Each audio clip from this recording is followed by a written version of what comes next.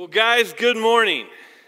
I hope you are ready for this morning. We're continuing in week 2 of what makes me happy. Now, I'm just curious, how many of you were here last week? And you caught last week? That's awesome. Okay, then I want to start off with a quick review of last week. Last week I asked a question. I'm going to ask the question again. And when I do, I want you to just shout out the answer. And I hope we all have the answer. In fact, if no one has this answer, it's going to make me feel awful. And I'm probably just going to start over on last week's sermon. Okay? So here was the question that we posed last week. The question, what makes you happy? Does anyone know the answer? Oh my gosh. We really are going to start over. Here's the answer. No thing. You guys remember that? We wrote it down. We put it on the screen. No thing. Guys, that didn't make me happy right there.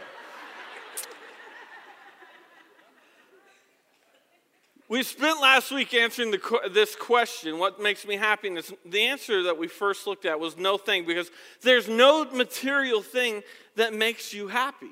If we look back in our lives, happiness is always tied more to a who than it is to a what. If you think about the times you were happiest in your life, you can look back and go, it always involves a who or two. That sounds like Dr. Seuss. Happiness is about a who or two, all right? We look back and we think that was a wonderful time. What made it wonderful? Was it the vacation? Was it what we had? Was it the boat? No, it was the people that we spent that with. Happiness is always tied more about a who than a what. And I think there's a lot of us that were raised in church that we talked about last week have had to deal with a false dichotomy. And this false dichotomy of attention, of going, you know what? I feel like I can either be a good Christian or I can be happy. Maybe you've heard it said you can be holy or you can be happy. And that's something that some of us, because of the way God was presented to us when we were younger, I felt like there's this tension there. But as we discovered last week, nothing could be further from the truth. That in fact, it's not God who gets in the way of our happiness. It's God who provides the only way to our happiness. Yeah, and it's Jesus who said that I know more about happiness than anybody else. And he created us with the capacity for happiness and for joy. So today what we're going to look at is we're going to look at Jesus' plan for happiness, because Jesus told us how you and I can be happy. And we're going to look at it in his most famous sermon. It's found in Matthew chapter 5. It's the Sermon on the Mount. And why do they call it the Sermon on the Mount? It's because Jesus was on the Mount when he spoke this sermon. You don't have to be a Bible scholar to figure that out. And in this sermon, it's found in Matthew chapters 5, 6, and 7. Jesus talks about many different things, but he starts this sermon off talking about our happiness. And it's in a section called the Beatitudes. And you can remember that because all of these words start with B. He says blessed or blessed is like the old way to say it. That's the way I heard it when I was younger. Blessed this way. And this word that we're going to look at that Jesus talks about in Matthew 5, blessed, is actually the Greek word makarios. And makarios means to be happy or to be fortunate or to be blessed. So anytime you see this word in Matthew chapter 5 where Jesus says blessed, it's the word makarios, and you can substitute that with the word happy. Jesus is saying, if you want to be happy, here's the plan for it. And he gives us 8 different categories. These are different mindsets, different actions of people who are happy. And you can do these things too.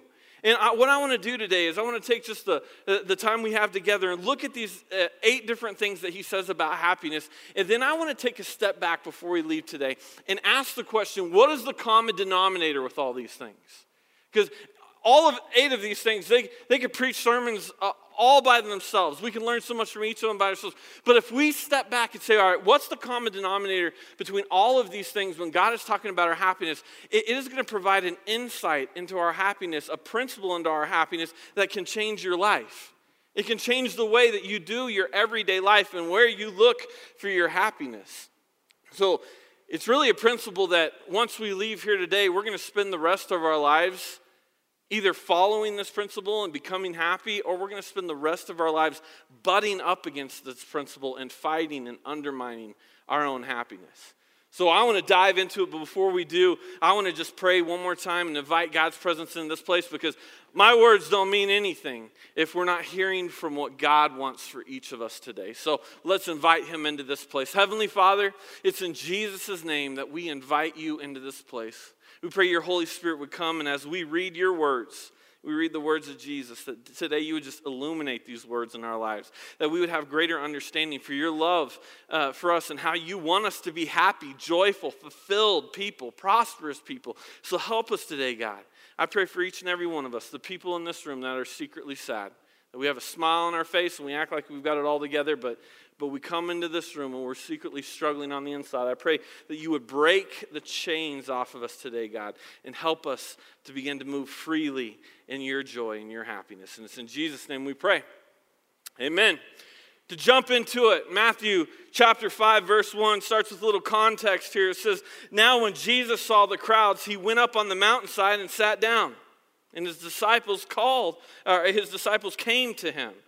So first off, there's three groups of people that follow Jesus in the New Testament. We had the apostles, this is the 12 apostles, the ones that were called by Jesus to follow him, and they were with him wherever he went.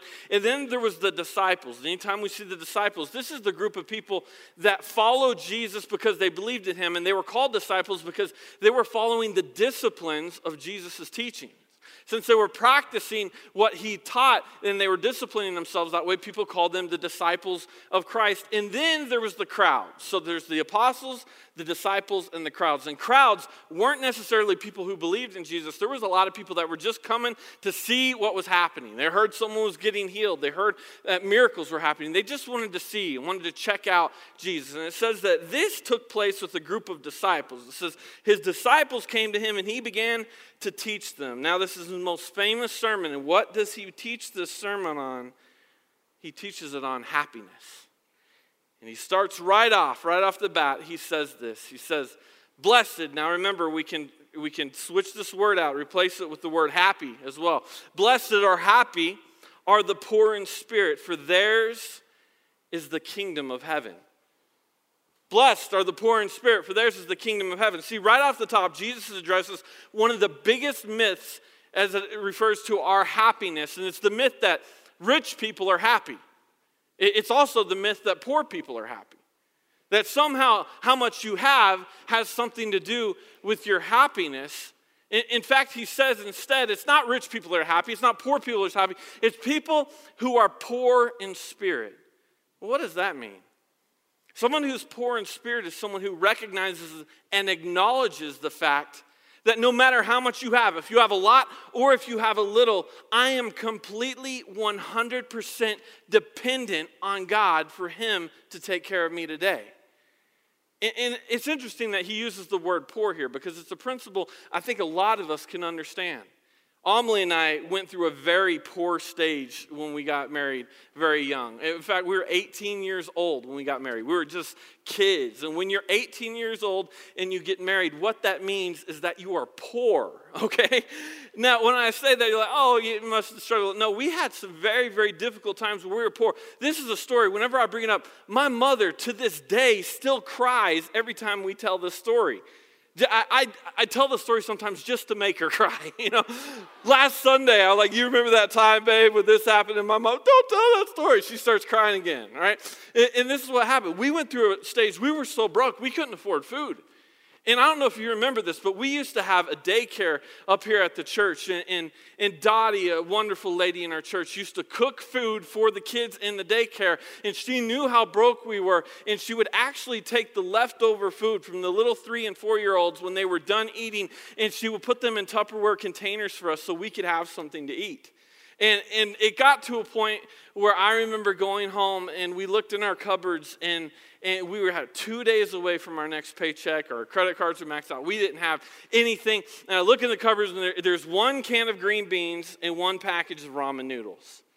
And I began telling the story again in front of my mom, and she's already tearing up again. I said, I remember I cooked the green beans for Amelie, put them in a bowl, handed it to her, and she starts eating the green beans, and I'm boiling up the ramen noodles, and I go over to the sink when they're done cooking, and I start to pour it into a strainer, and my hand slips a little bit as I pour it in a strainer, and I dump it straight down the sink. And my mom was just, that's so sad. I said, Mom, look at me. I haven't missed many meals since then, okay? I'll be all right. But that poor stage we went through in our lives, it taught me something that was so valuable. And I would never want to trade that in, because what it taught me is I couldn't depend on things. I had to depend on God. If I was going to eat the next day, if I was going to have anything, I realized, this is the thing. For poor people, you don't depend on things because things are not an option. And since they weren't an option, I just knew, God, I need you to feed us tomorrow. I need you to take care of us tomorrow. And it created in me this dependence on God, to where now, and here's the trick about being poor in spirit, to where now that I do have plenty of food, in fact, I have way too much food. The fact that now I can look and still go, God, now I have money in the bank. Now I have food in my cupboards, and I still depend on you just as much as I did when I was poor. And see, happy people have learned this, and what Jesus was getting at, and what so many of us have learned the hard way is whenever you start trusting in your riches instead of trusting in God, and by riches I mean your money, but I also mean your education, your influence, the other people that you can use as in relationships to move up in authority and in power, whenever you start trusting in those things instead of trusting in God, you become unhappy. Because as soon as you start trusting in your riches, all of a sudden the responsibility falls on yourself to be happy. The outcomes are controlled by you now, and we can't control outcomes, so we become unhappy. And Jesus is saying, listen. If you want to be happy, if you want to be blessed, you've got to recognize that it's not about how much money you have. It's not about how little you have. It's about no matter how much is in your bank accounts, you are still 100% fully reliant on God every day of your life. He says, blessed are the poor in spirit, for theirs is the kingdom of heaven. Then he follows it up with another category of happiness. He says, blessed are those who mourn, for they will be comforted. But do you know who mourns? Mourners are people who are emotionally connected. They're people who don't hide from, but recognize the fact that there are bad things that happen in this world. That there is injustice, that there are difficulties, there's randomness, there's death that happens. And instead of hiding from these things and denying these things, face them head on. And face the fact that there's going to be difficulty, there's going to be death, and I'm going to connect into this moment. See, this is something that gets lost in our culture. Because more and more in our culture, death is like sanitized for us. I think for a lot of us, you've experienced this where you hear someone passed away, and instead of going and getting right in the middle of that with our loved ones, we kind of get this attitude, I think I'm going to go to the funeral, and what time's the funeral start? And I'll slip in the back, and hopefully someone will see that I was there. Then I want to get out, I want to shake it off, and I want to get back to work. And it's like we're in denial of the fact that death is part of our reality, that our lives are bookended. And Jesus is saying, listen, if you want to be happy, you have to be the type of person who is going to embrace that there are difficult times that you're going to face, that there's death. Here's the way I would put it in my own words as a pastor. Say, fear of dying will rob you from the joy of living. Here's another way to say it. Now, I heard someone else say this, and I love this quote. The only thing worse than dying is not truly living. See, if you want to become happy in life, you have to embrace what's going on around you emotionally. And you have to mourn when there's sadness going on. You have to mourn when there's death going on, because once we recognize that our life is bookended, then it matters so much more what we're actually doing with our life. And Jesus is saying, listen, if you want to be happy, you've got to connect to the fact that there's difficulty that goes on in life. Have you ever noticed that happy people are not afraid of death? They're not like excited about it. They're not happy about it, but they're not afraid about it either. There's just kind of this attitude, it's going to happen when God wants it to happen, so I'm just going to live and enjoy my life until that happens. Jesus is saying, happy are those who mourn. You got to be emotionally connected in this life. The next thing he says is found in verse 5. He says, blessed are the meek, for they will inherit the earth. Happy are the meek, for they will inherit the earth. See, our response to this word is almost all negative when we hear the word meek. It's not on our list of when I grow up, I want to become meek. Dads, when you're talking to your daughters, we don't say things like, honey, when you get married, I hope you find a man who's meek No, we say things like, I hope you find a man who has a job, right? He needs a J-O-B. That's what we look for when we're trying to tell our daughters who to marry. And it's because we think that meekness is weakness. But really, meekness isn't weakness at all. It's bridled strength. Here's a real wordy definition of it. Meekness is a proper estimation or valuation of oneself. You get this, within a broader context of God's creation and love. So this is saying properly estimating and valuing oneself within the broader context of God's creation and love. It's saying, you know what? We all have the ability to put ourselves right in the middle of the spotlight. And to make ourselves the center of attention, the center of focus. And when we take that power and strength that we have in ourselves and say, wait a minute, I was created for something bigger than this. And it's not about me, it's about Jesus. And God was not around to serve me. I'm around to serve him. And once we recognize that and we bridle that strength and that passion we have into going, you know what, my life could be better lived living it the way that God wants me to live my life. See, people who are meek aren't all about trying to get more friends, more followers, more people to like me on Instagram. People who are meek are all about wanting to live my life in a way that's going to please God. I love the way John says it in John chapter 3, verse 27. It says, a person can receive only what is given to them from heaven.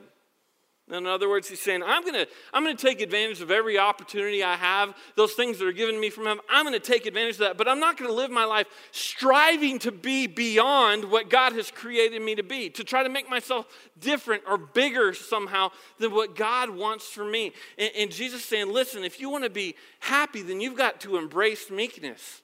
Not just living your life to try to make yourself look bigger, but recognizing where you fit as one of God's creations, as one of his children. Next thing he says is found in verse 6. It says, blessed or happy are those who hunger and thirst for righteousness, for they will be filled.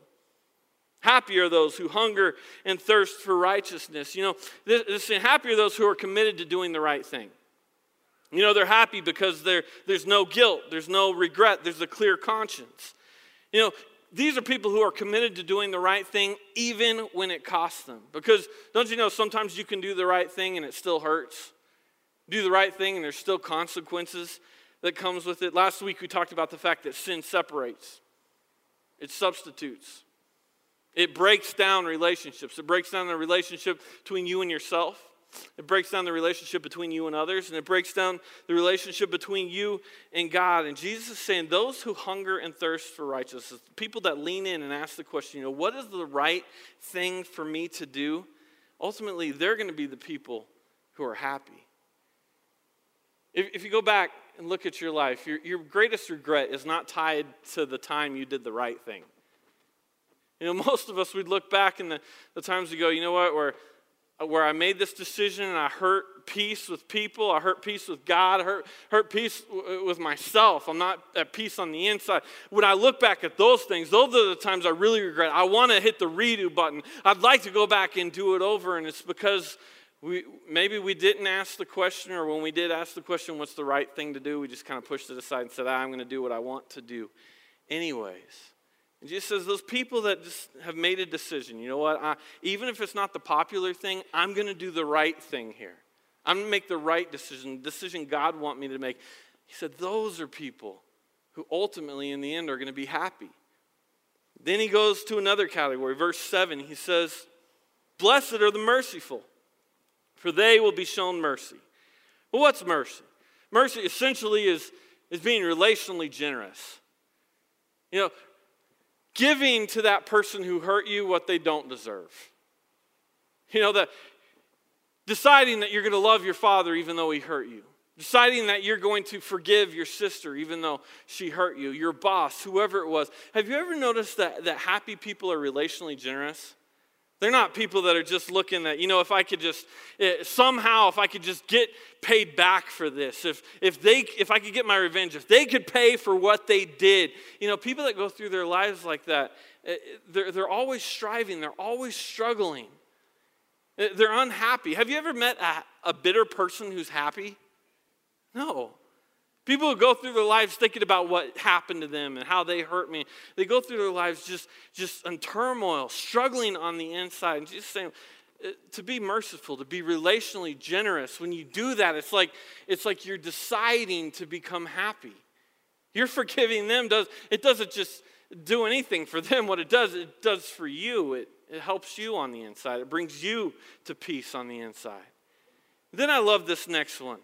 This next category that Jesus talks about is probably my favorite one that we're going to look at today, and it's because Jesus is basically asking the question. He's saying, do you want to see God?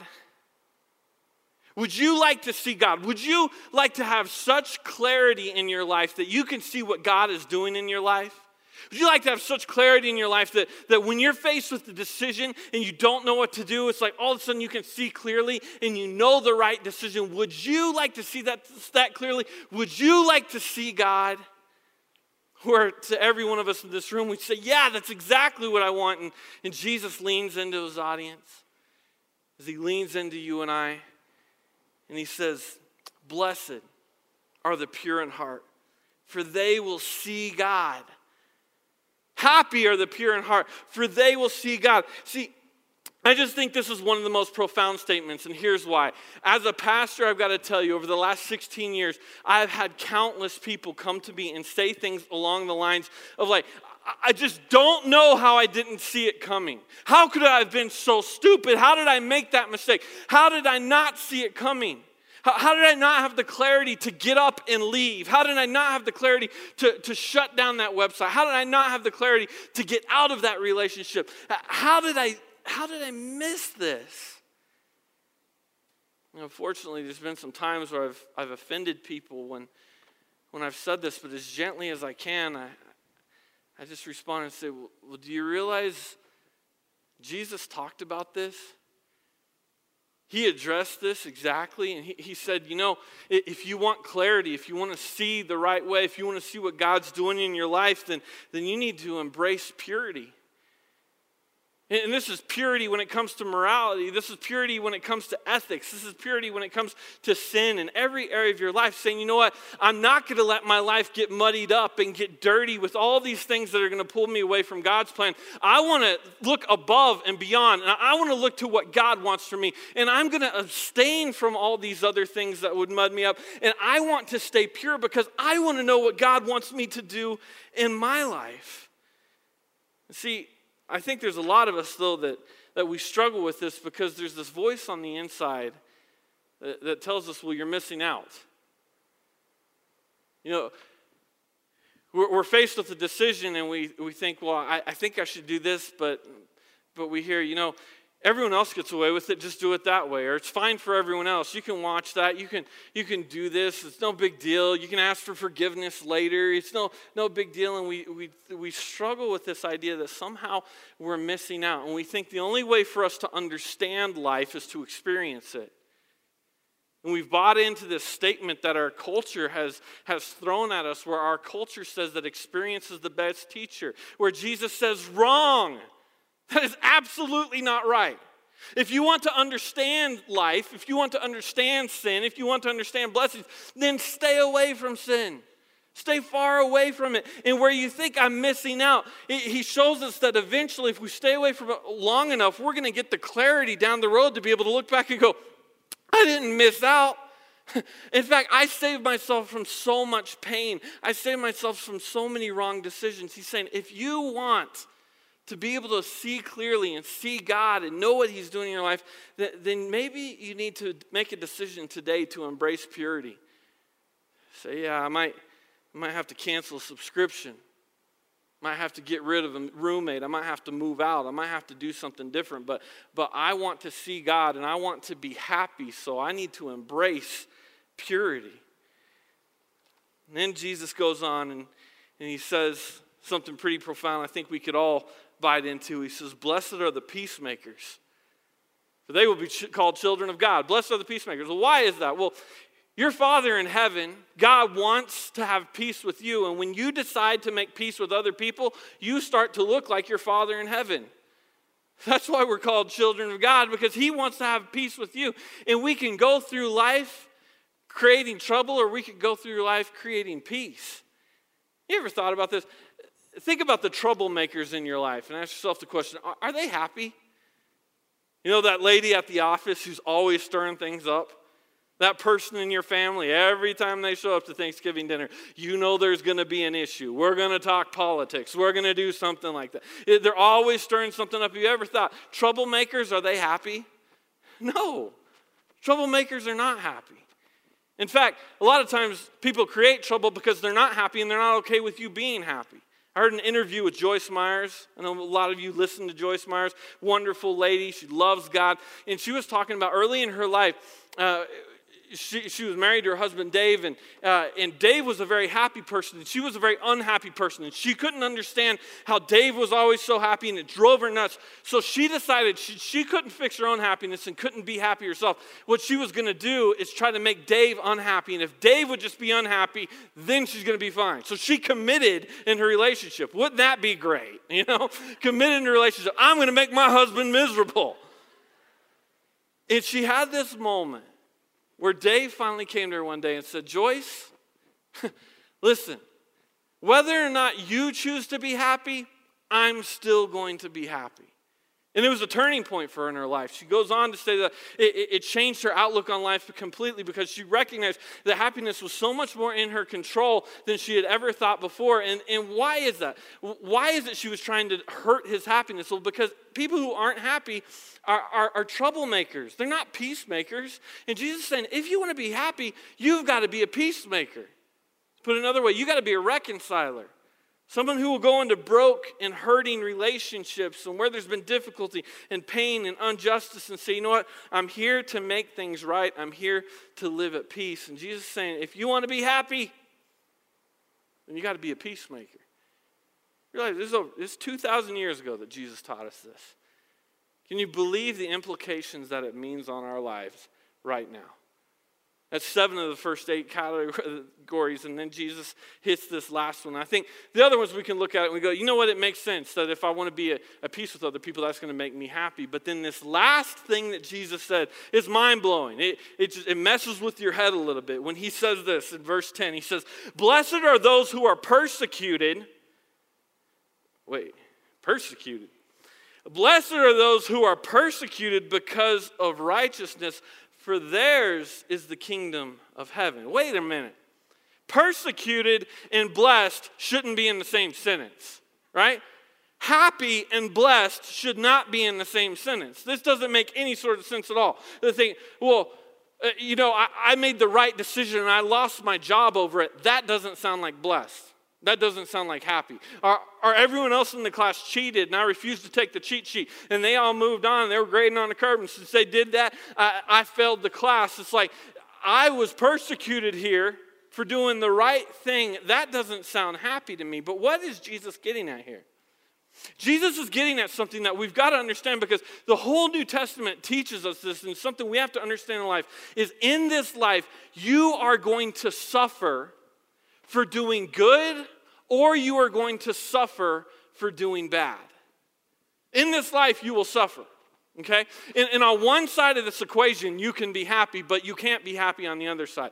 If you are suffering in life because of the right decisions you make, then at the end of the day, you can be happy, because at the end of the day, I'm at peace with myself and I'm at peace with God. So I'm fine. I'm going to be okay. And if it's on the other side of this, and you're suffering in life because of wrong decisions you make, then you're not happy, because at the end of the day, you're going, I made mistakes. I'm not at peace with myself, and I'm not at peace with God. And Jesus is saying, listen, you're going to suffer. You're going to struggle with different things in this life. So understand this. Don't miss this. It's so much better that when you're persecuted for doing the right thing. So Jesus is saying this is how you become happy. If you want to be blessed, if you want to be fortunate, if you want to be happy in life, then do all these things I just said. And he invites us so beautifully to follow him, to be his disciples and discipline ourselves to doing exactly what he says here, because he's saying, listen, I created you with the capacity to be happy. And so many of us go through life acting like we're happy, but on the inside we're really sad, and it's because we're missing some of these great principles here. So, like I said at the beginning of the service, we could break down each one of these 8 principles, but I think more helpful today in this sermon is that we take a step back and we look and ask, what's the common denominator? Of everything Jesus said here, what is the common denominator? What is he trying to show us about happiness? And that question could be answered this way. Happiness is an outcome. Happiness is an outcome. Happiness is more about the ultimate than the immediate. Let me say it this way, and if you don't get anything else, I hope you would get this today. I hope you can leave with this principle today, and it's this. Happiness is not immediately accessible. Happiness is not immediately accessible. This is what Jesus taught us. That means you can't just become immediately happy. You know, we try to look for quick fix happiness, but that's not really happiness. And you can't come into a service and say, you know, at 9 o'clock this morning, I was unhappy, but I heard a sermon or I heard a song, and now all of a sudden I'm happy, or I read this book, and now I'm happy. You just say, no. Happiness is so much deeper than that. So much more valuable than that.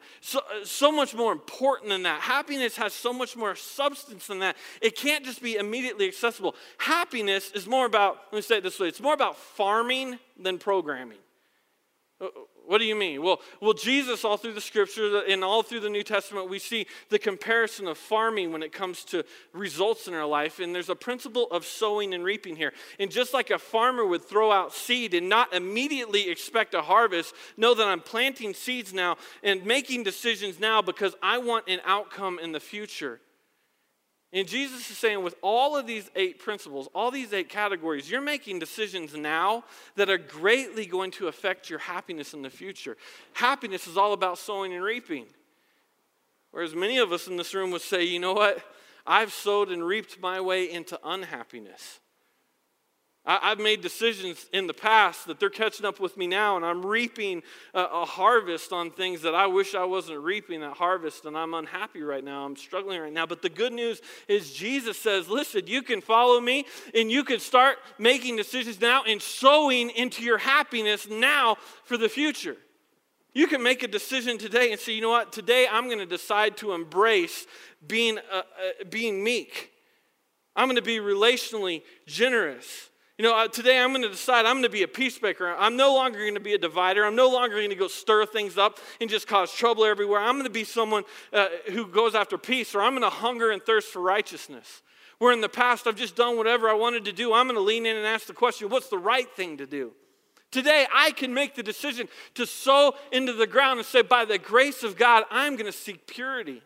And it might mean I have to do something radical. I have to kick out a roommate, or I need to move away, or cancel a subscription, or disconnect the internet at my house. But I'm going to make a decision today to start seeking purity because I want to see God.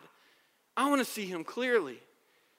And Jesus is saying, listen, happiness is all about sowing and reaping. It takes some time, and you make decisions now for an outcome later. And then He wraps up this whole sermon.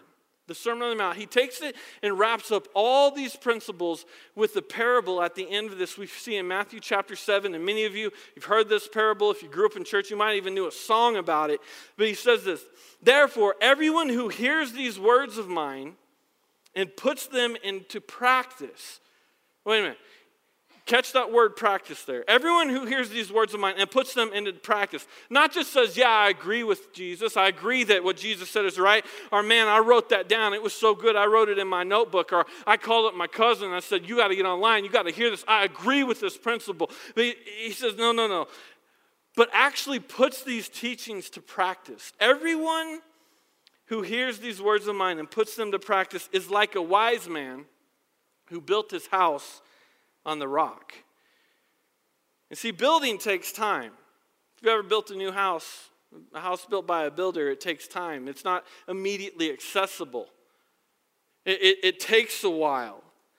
He's saying it's like a wise man who built his house on a rock. Jesus is saying the person who hears these words and decides, I am going to start putting them to practice today, is like the person who began the process of saying, I am going to make decisions in my life today to where I can start building a life that's going to be happy. See, there's nothing that changes immediately, but something changed eventually.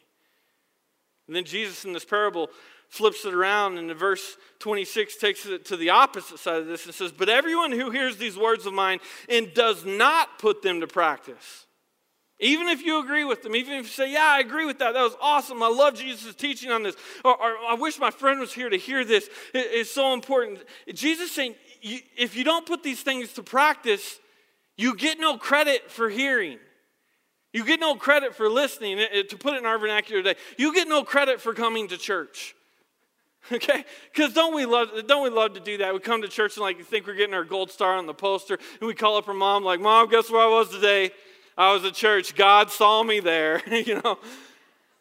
It's just like, no, you're deceiving yourself. You're deceiving yourself, because even if you agree with it, if you don't put these things to practice, he says, is like a foolish man who built his house on the sand, which took some time. There was no immediate return, no immediate consequences or outcome. See, and if you know this parable, it ends with the fact that a storm came and the storm beat against both houses. And in the end, the man who put Jesus' words to practice, his house was still standing. He was still there. He had a foundation built on the rock. But the man who heard Jesus' words and did not put them to practice, he stood there with nothing to show for it. All he had was regret. So I hope you would hear this. I hope as we continue to dive deeper into this series of what makes me happy, that we have to understand that happiness is an outcome. Happiness comes through sowing and reaping, and Jesus invites you, no matter what you've done in the past, that today you can begin to make the decisions to sow and reap into your happiness for the future. So if we put up the first question that we put at the beginning of this, is what makes you happy? The first answer is no thing. Let's practice this for next week. What makes you happy? Well, this has a second answer too. What makes you happy? Sowing. Would you bow your heads with me? God, I believe right now that your Holy Spirit is talking to many people in this room, and you're telling us, you know what? We need to start making some changes. We need to start becoming more of a peacemaker. We need to be people who seek righteousness, right standing with you, doing the right thing. We need to be people who decide we're going to be pure. We're not going to just try to experience everything the world has, but we're going to try to keep ourselves pure so that we can clearly see you. God, whatever it is that you're speaking to us, I pray that before we leave here today, we'd make the decision, like the wise man, to put these things to practice. Not just say, yeah, it was good, that was great, and then go home and live our life like the foolish man who did nothing about it. So God, encourage us. Give us the strength we need to start planning a life where we follow you and we're happy. Thank you, God, so much that you love us enough to even share these types of truths with us. And it's in your precious name we pray. Amen. Let's give him a shout of praise. He's good.